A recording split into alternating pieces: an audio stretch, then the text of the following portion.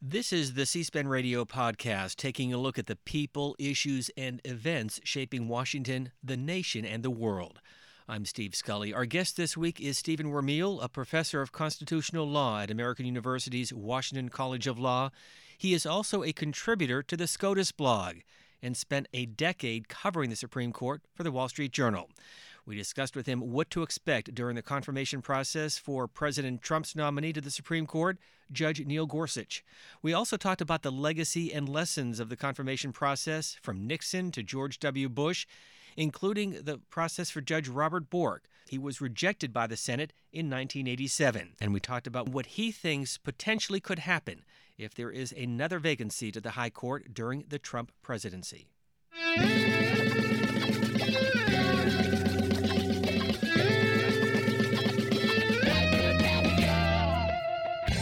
You know, whether you go back to Fortas and Haynesworth and Carswell, or whether you go back to Bork, we're still on the same battlefield today.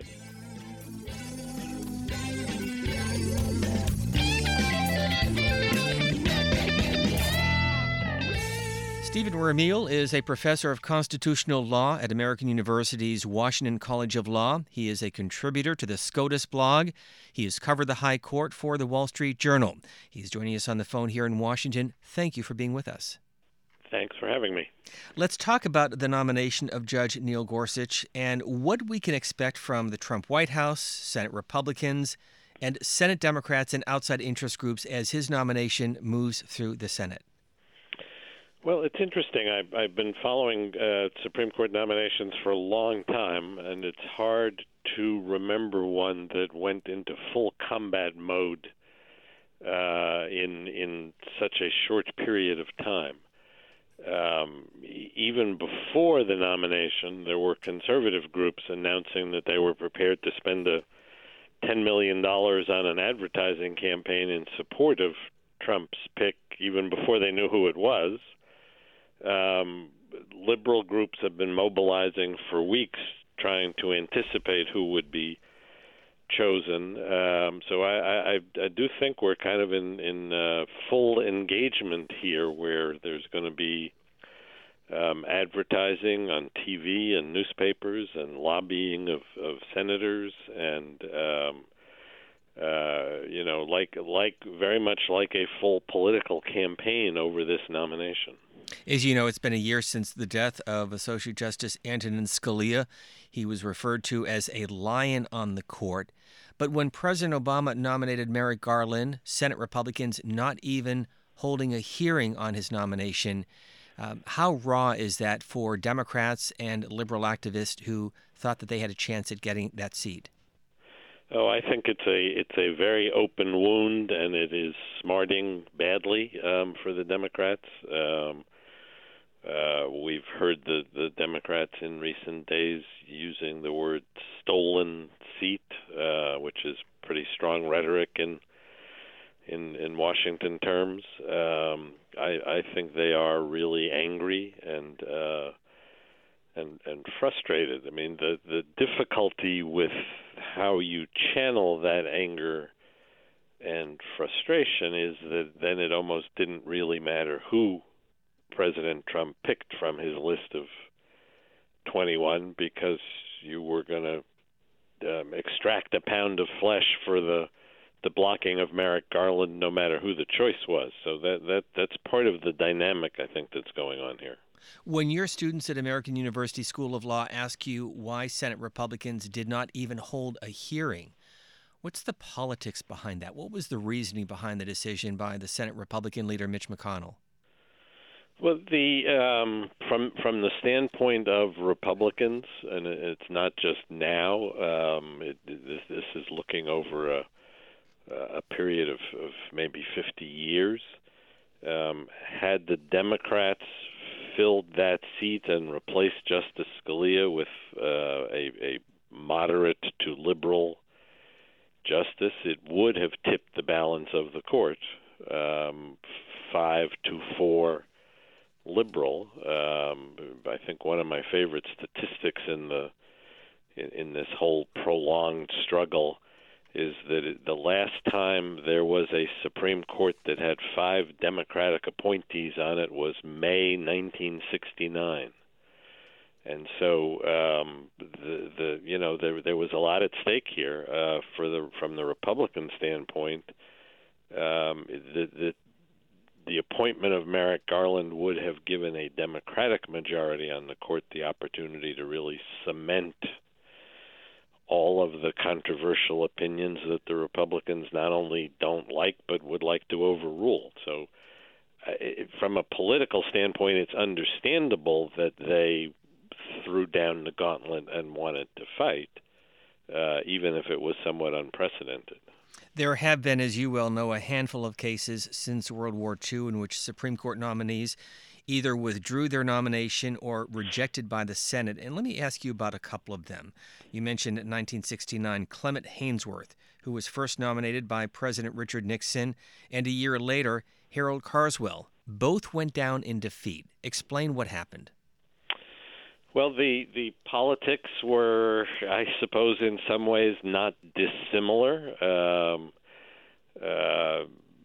There could be, I guess, a which came first, the chicken or the egg question about the politics back then. But Lyndon Johnson announced that when Chief Justice Earl Warren said he was going to retire, Lyndon Johnson announced that he was going to nominate his pal, who was then sitting on the court, Abe Fortas, to move him from an associate justice to chief justice.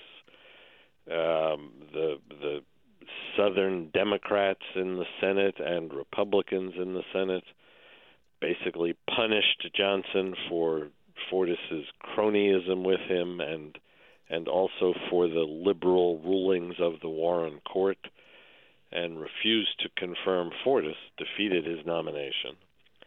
That meant that Johnson left office with Warren still there but leaving, and gave Nixon the opportunity to appoint a Chief Justice, Warren Burger, and then Nixon had a seat to fill because Fortas subsequently resigned, and so the politics were already kind of heated and fiery after the Fortas fight and the Burger nomination. Haynsworth was a judge on the U.S. Court of Appeals for the Fourth Circuit, and was thought to have some financial conflicts of interest that he hadn't been sufficiently sensitive to, and then there were also some allegations that perhaps his racial views were not entirely in line with desegregation at the time. So his nomination was blocked. Nixon came back with G. Harold Carswell, who was on the old Fifth Circuit. He would eventually have been split into the 11th Circuit. And Carswell, I think it was thought was just plain unqualified. That he was not a very distinguished federal appeals court judge. His rulings were mediocre. His reputation was mediocre. And so the Democrats went after that one as well and succeeded in blocking it. Which led to Justice Harry Blackmun, correct? Right, and when Blackmun was named, it kind of went through fairly smoothly. He had a good reputation as a solid thinker, and no skeletons in the closet. The most negative thing anybody could say about him was that he was a close friend of Chief Justice Burger's, but that was not enough to interfere with his nomination. Our conversation with Professor Stephen Wermiel. He teaches constitutional law at American University. He's also a contributor to the SCOTUS blog. He covered the High Court for the Wall Street Journal. Let's talk about Robert Bork. 1987, nominated by President Ronald Reagan. The nomination battle that took place then continues today. How so? I think that's right. I think, whether you go back to Fortas and Haynsworth and Carswell or whether you go back to Bork, we're still on the same battlefield today. Bork was nominated by President Reagan in 1987. He was considered the leading conservative thinker of his day. He inspired a generation of young conservatives. You could argue that the very prominent and widespread Federalist Society today is really the birth child of Robert Bork in some ways and his thinking. The issue for the Democrats about Bork in 1987, I think, is very close to the issue about Garland for the Republicans in 2016, and that is the Democrats argued adamantly that Bork would have tipped the balance of the court. He was replacing Justice Lewis Powell, who had retired and who had been very much kind of the middle of the court, often voted with the Democratic appointees or more liberal appointees to support abortion rights, to support affirmative action. Had some concerns that were growing over the fairness of the way the death penalty was administered and so on. And so with Powell's retirement and the nomination of Bork, the Democrats said Bork was outside the mainstream. Those listening today have heard that phrase already in the last couple of days. The standard is whether the nominee is outside the mainstream. That comes from the Bork fight. The Democrats felt that Bork would tip the balance, that the court would become a 5-4 conservative court, whereas it had been a kind of 4-1-4 court, very much like it has been in recent times. And so the stakes were extraordinary. The moment the nomination was announced, Senator Ted Kennedy went to the floor of the Senate and gave what might be the most fiery speech about a Supreme Court nomination, certainly in modern American history, proclaiming that Robert Bork's America was an America of segregated lunch counters and back alley abortions, and really kind of laying down a baseline. And it went from there. It became quite a large fight with television ads and newspaper ads by liberal groups opposing Bork, and I don't think that the Republicans were ready for it. I don't think they ever quite caught up to how organized and prolific in their opposition the Democrats were. Well, let me ask you about those television ads, because really that was the start of powerful outside groups on both sides of the aisle really either trying to push or sink a nomination. I was covering the Bork nomination for the Wall Street Journal at the time, so I was in the hearing room every day, and every time there was a break, reporters would walk out into the corridor in one of the Senate buildings and immediately be besieged by liberal groups at first, saying, "Wow, did you hear the outrageous things he said?" And then being similarly spun by White House staff and conservative groups. You know, doesn't he seem to be doing well? Isn't he giving good answers? But what we didn't entirely know at the time was that while that was going on, the Democrats were polling, and what they were finding in their polling was that if the issue were made to be about abortion, it wouldn't resonate so greatly with the voters. But if the issue were made to be about privacy, not specifically abortion, but Bork had written articles suggesting that it was an activist court that read the right to privacy into the Constitution. And, of course, abortion flowed from that. But when they framed the issue as being about privacy, they got a strong hit, and strong enough that it was used to appeal to Southern Democrats who were more conservative. that they could comfortably vote against Bork because their constituents were concerned about their privacy. So it really became, everything I've just described to you are the hallmarks of a classic political campaign. Professor Wermiel, do you think we will see that kind of intensity with the Gorsuch nomination? I think we may see the intensity in the advertising and in the visible skirmishing. I doubt that the Democrats have the ability, whether with polling or using strategic consultants, to really stop this nomination. I think this is not Robert Bork. Robert Bork was a forceful. To some people, his brilliance sounded scary. He gave very, very cleverly worded, thoughtfully worded jurisprudential answers that made it seem like he didn't care about the people who were implicated by the cases and the decisions. I don't think that's the way Gorsuch is going to come across. He's much more mild-mannered and even-handed, and everybody describes him as likable and engaging from all different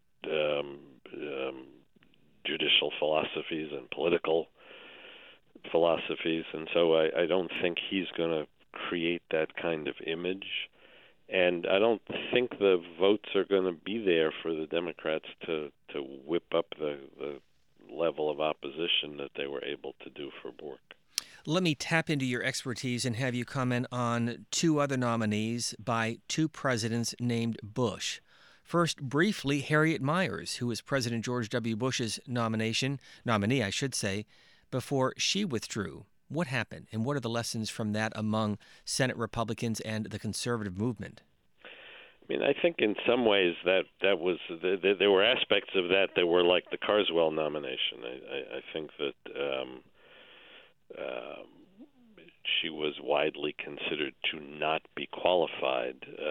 Her experience didn't really reflect enough dealing with federal constitutional issues, with federal law, no real involvement in federal courts. That was one side of it. And then the other side of it was that the conservatives were not entirely sure that she was conservative enough. I think there were some concerns that while Bush was promising to name justices in the mold of Thomas and Scalia, that she wasn't going to be one of those.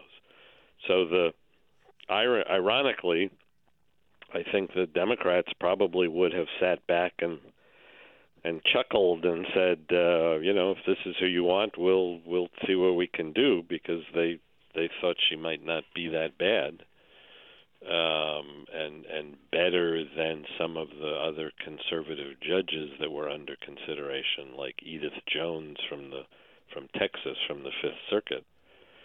And it was actually some of the Republican outside groups and senators who were saying, well, who is this person? How do we know that she's the real deal? Which then ultimately led to the nomination and the confirmation of Justice Alito. Right. So ultimately, Harriet Miers had her nomination withdrawn. It really, correct me if my memory's off here, but I think it only lasted about a week. It was very brief indeed. Well, let me ask you about Justice Clarence Thomas. Did you cover those confirmation hearings and the second round of hearings that ensued with the salacious headlines that followed? I covered his actual nomination, and then I left to go teach at William and Mary for a year, but I was teaching a seminar on the Supreme Court, so we watched the hearings every day that fall, both sets of hearings. What were the lessons from that? What was your own takeaway? The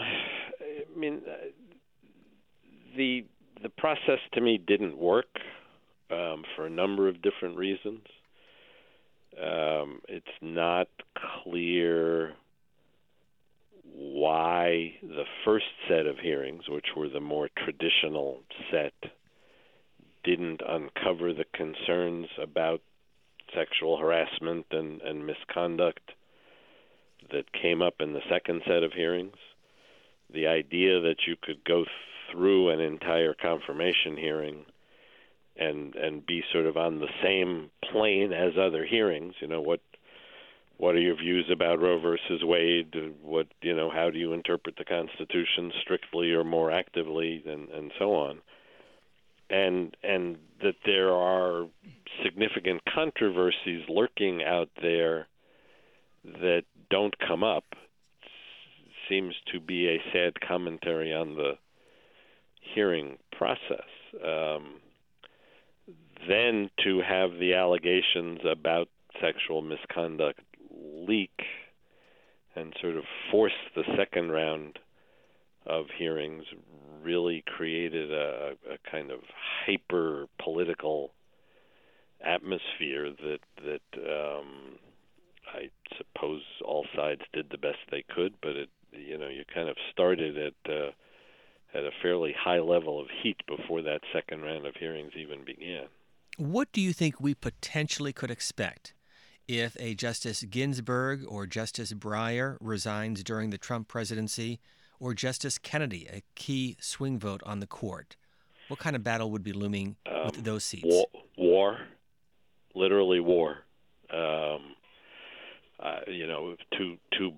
To both sides, that will be the defining moment of the future of rights that Democrats hold dear and that Republicans don't believe ought to exist. And let me just be clear about the word war, not a battle. You're saying it's an all-out war. Not actual bombs and shooting and weapons. And maybe verbal bombs. All-out political war. With every resource, every lawful resource, to your point, I'll underscore, every lawful resource conceivably available to both sides. If Gorsuch, as I think is likely, is seated, that puts us back in the situation where there are essentially 4 conservative justices and 4 liberal justices and Justice Kennedy in the middle. Any change in the voting that involves either Justice Kennedy or one of the 4 liberal justices basically gives the other side, the conservative side, a solid 5 votes.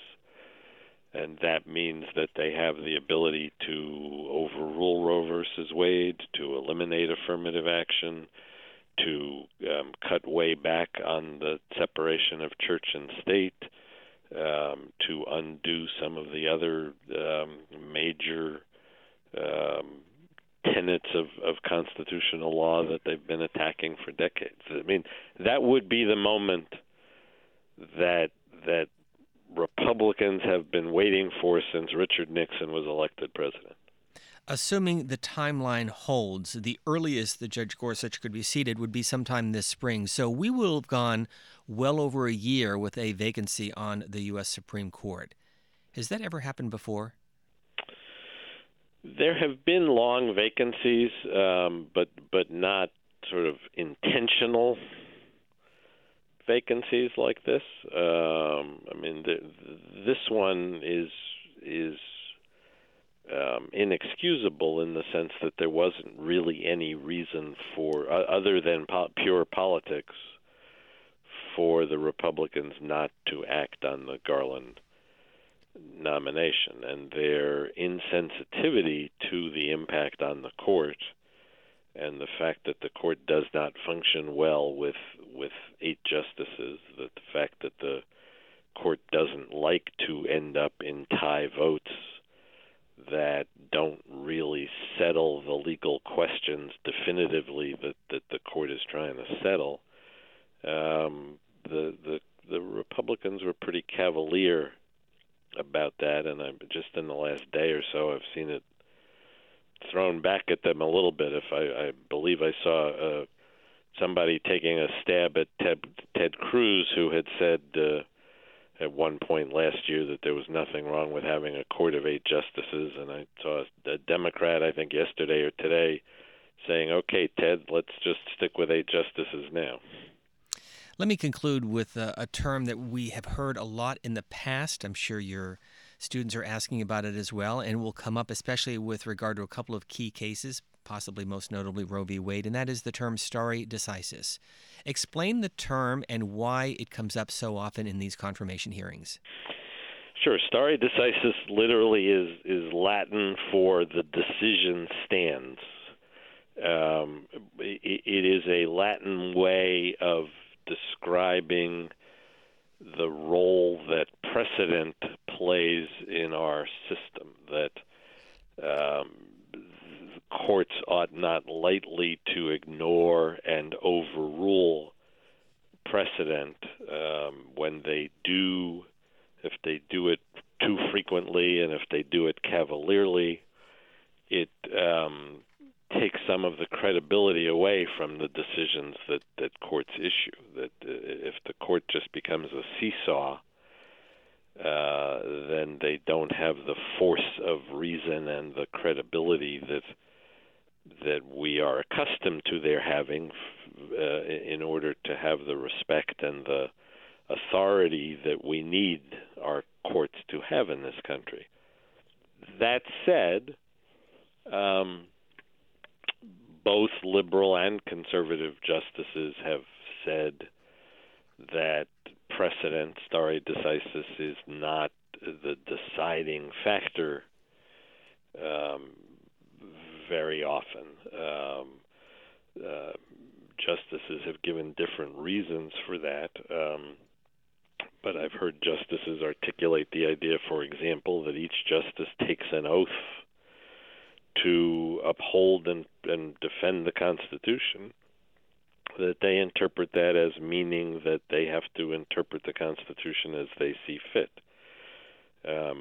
You give respect to precedent, but if you're adamantly convinced that the precedent is wrong and was wrong at the time it was decided, then you should declare your opposition to it and vote to overrule it. So it's a fine balance. There are very few people that would argue that stare decisis means the court should never go back on itself and change its mind. There are also very few people that think the court should change its mind all the time, because that would hurt its credibility. Our conversation with author, journalist, lawyer, and professor of law, Stephen Wermiel from American University here in Washington, D.C. Thank you very much for being with us. Thank you for your insights. Thank you, Steve. I appreciate it. This has been the C-SPAN Radio podcast. You can follow C-SPAN Radio on Twitter and let us know what you'd like to hear about in future episodes. Be sure to rate and review us on your favorite podcast player. And a reminder, every C-SPAN podcast is available on the free C-SPAN Radio app for Apple and Android devices, as well as iTunes, Google Play Music, TuneIn, and Stitcher. Thank you for listening.